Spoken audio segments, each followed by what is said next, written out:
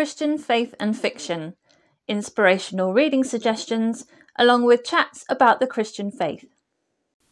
The following episode is an audio version of a video that I recorded for my YouTube channel, Christian Faith and Fiction.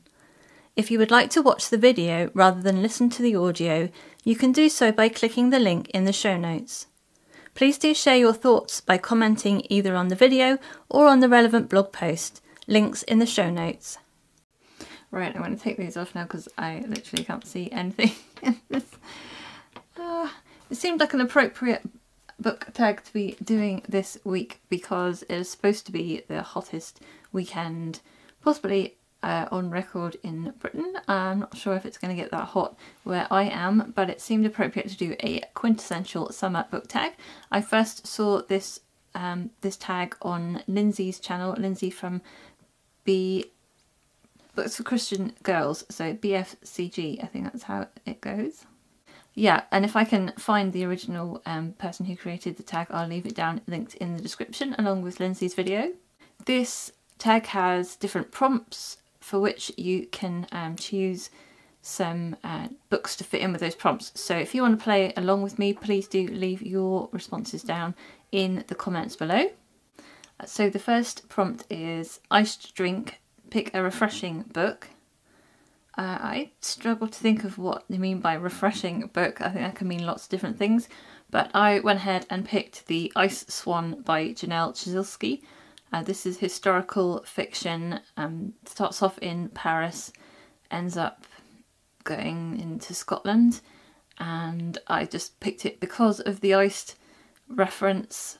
The main character is very kind of icy in her how she starts off. She's very independent, she wants to kind of do everything for herself, and she has to kind of learn to trust other people and trust other people with her heart as well. Prompt number 2 is cotton candy, which I think is like candy floss for us. A book that was fluffy and sweet, and for this one I picked Once Upon a Summer, which is four contemporary Christian romance stories, I guess novellas, by Andrea Boyd, Tony Shiloh, Teresa Tysinger and JC Weaver, and this is contemporary Christian romance. It's also they're all fairy tale retellings as well, and they're sort of summary romances, and I read it last year in the summer and thought it was fantastic. I give it 10 out of 10.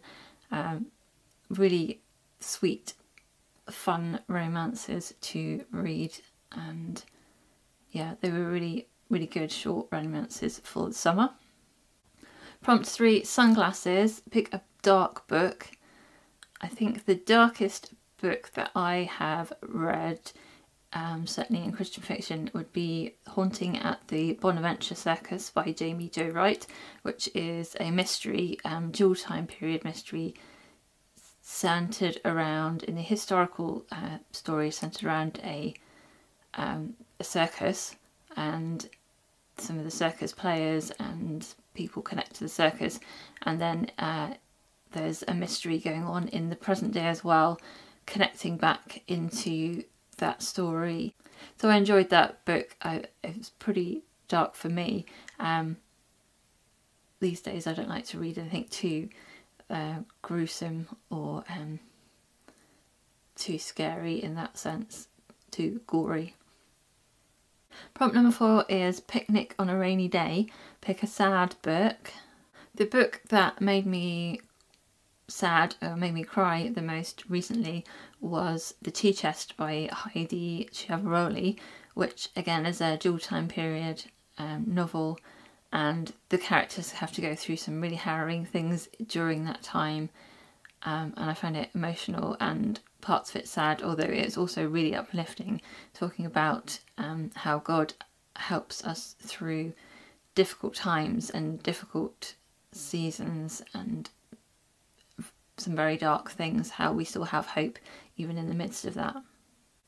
Prompt number 5 is Sand, a book that irritated you. I chose Appointment with Death by Agatha Christie for this one. I think that was one of my least favourite of her murder mystery stories just wasn't as satisfying as other ones that I've read, and that was an irritation to me, because you want, by the time you get to the end of a mystery, to be really satisfied by the ending. Whether you've guessed it or you've not, you want it to be satisfying, and that one just wasn't for me. Prop number 6 is a summer blockbuster, a favourite book to screen adaptation.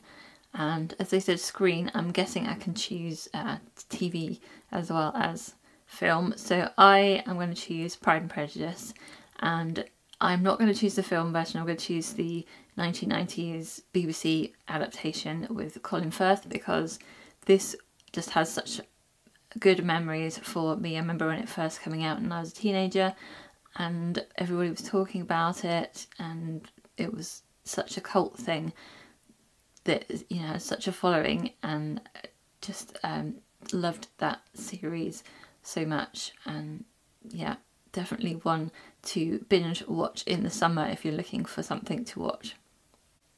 Prompt number 7 is Dropped Ice Cream. Pick a book you were anticipating but it wasn't good. I was really looking forward to reading the Space Trilogy by C.S. Lewis earlier this year, and I just love the Chronicles of Narnia, and I love that kind of world that C.S. Lewis created, so I was really anticipating reading those ones, and I just didn't get on with it at all. The style is totally different from the Chronicles of Narnia. There's some very wordy dialogue that becomes kind of abstract philosophical things going on, and the style of it just bored me, and I found it really hard to get through, and I was so gutted about that, because I wanted it to be another favourite, and it was just not good. I couldn't finish the second book. Prompt number 8 is Palm Tree, a tall book you loved. I don't know if that was supposed to be like metaphorical or something, but literally the tallest book that I could find, I think, is the Epic Bible that I've got. It is a graphic novel version of the Bible, and has lots of Bible stories in graphic novel form, which I haven't finished reading through yet. But it's quite interesting, and I found that one quite interesting to read through. It's like it's DC and Marvel comic artists that have illustrated it, so if you like that style of things, you might like that. Number 9 is Bonfire, a book you want to burn. A little dramatic. The book that I could think of was Endless Night by Agatha Christie. This, I can't tell you anything about it or why, but it is a book that really creeped me out, and it stays in my memory, and if I could burn the memory of it out of my head, I'd quite like to do that. It did creep me out quite a lot when I finished it.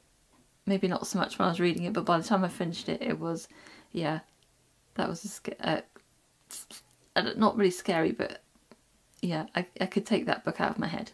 And finally, number 10, Fireworks, a book that exploded onto the scene, and I've chosen Search for a Prince by Toni Shiloh. I know a lot of us read it earlier in the year, and I've read something about her books before now, but I felt like this is her first traditionally published book, I think, and it made quite a big splash, and lots of people were talking about it. It has really good faith content. It's a contemporary Christian romance where a girl who is American finds out that she's actually the heir to a African throne, and so she has to travel out there and meet her family and decide if she wants to become the next princess. So if you were playing along with me, go ahead, put your answers down in the comments below. I'd be really interested to see what different people have picked. So I hope you're having a really great week, and if it's summer for you, I hope you're finding somewhere nice and cool to read your next book.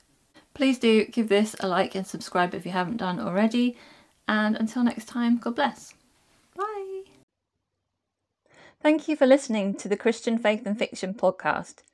If you would like more information, you can click the link in the description. Don't forget to subscribe on your podcast app to make sure you catch the next episode.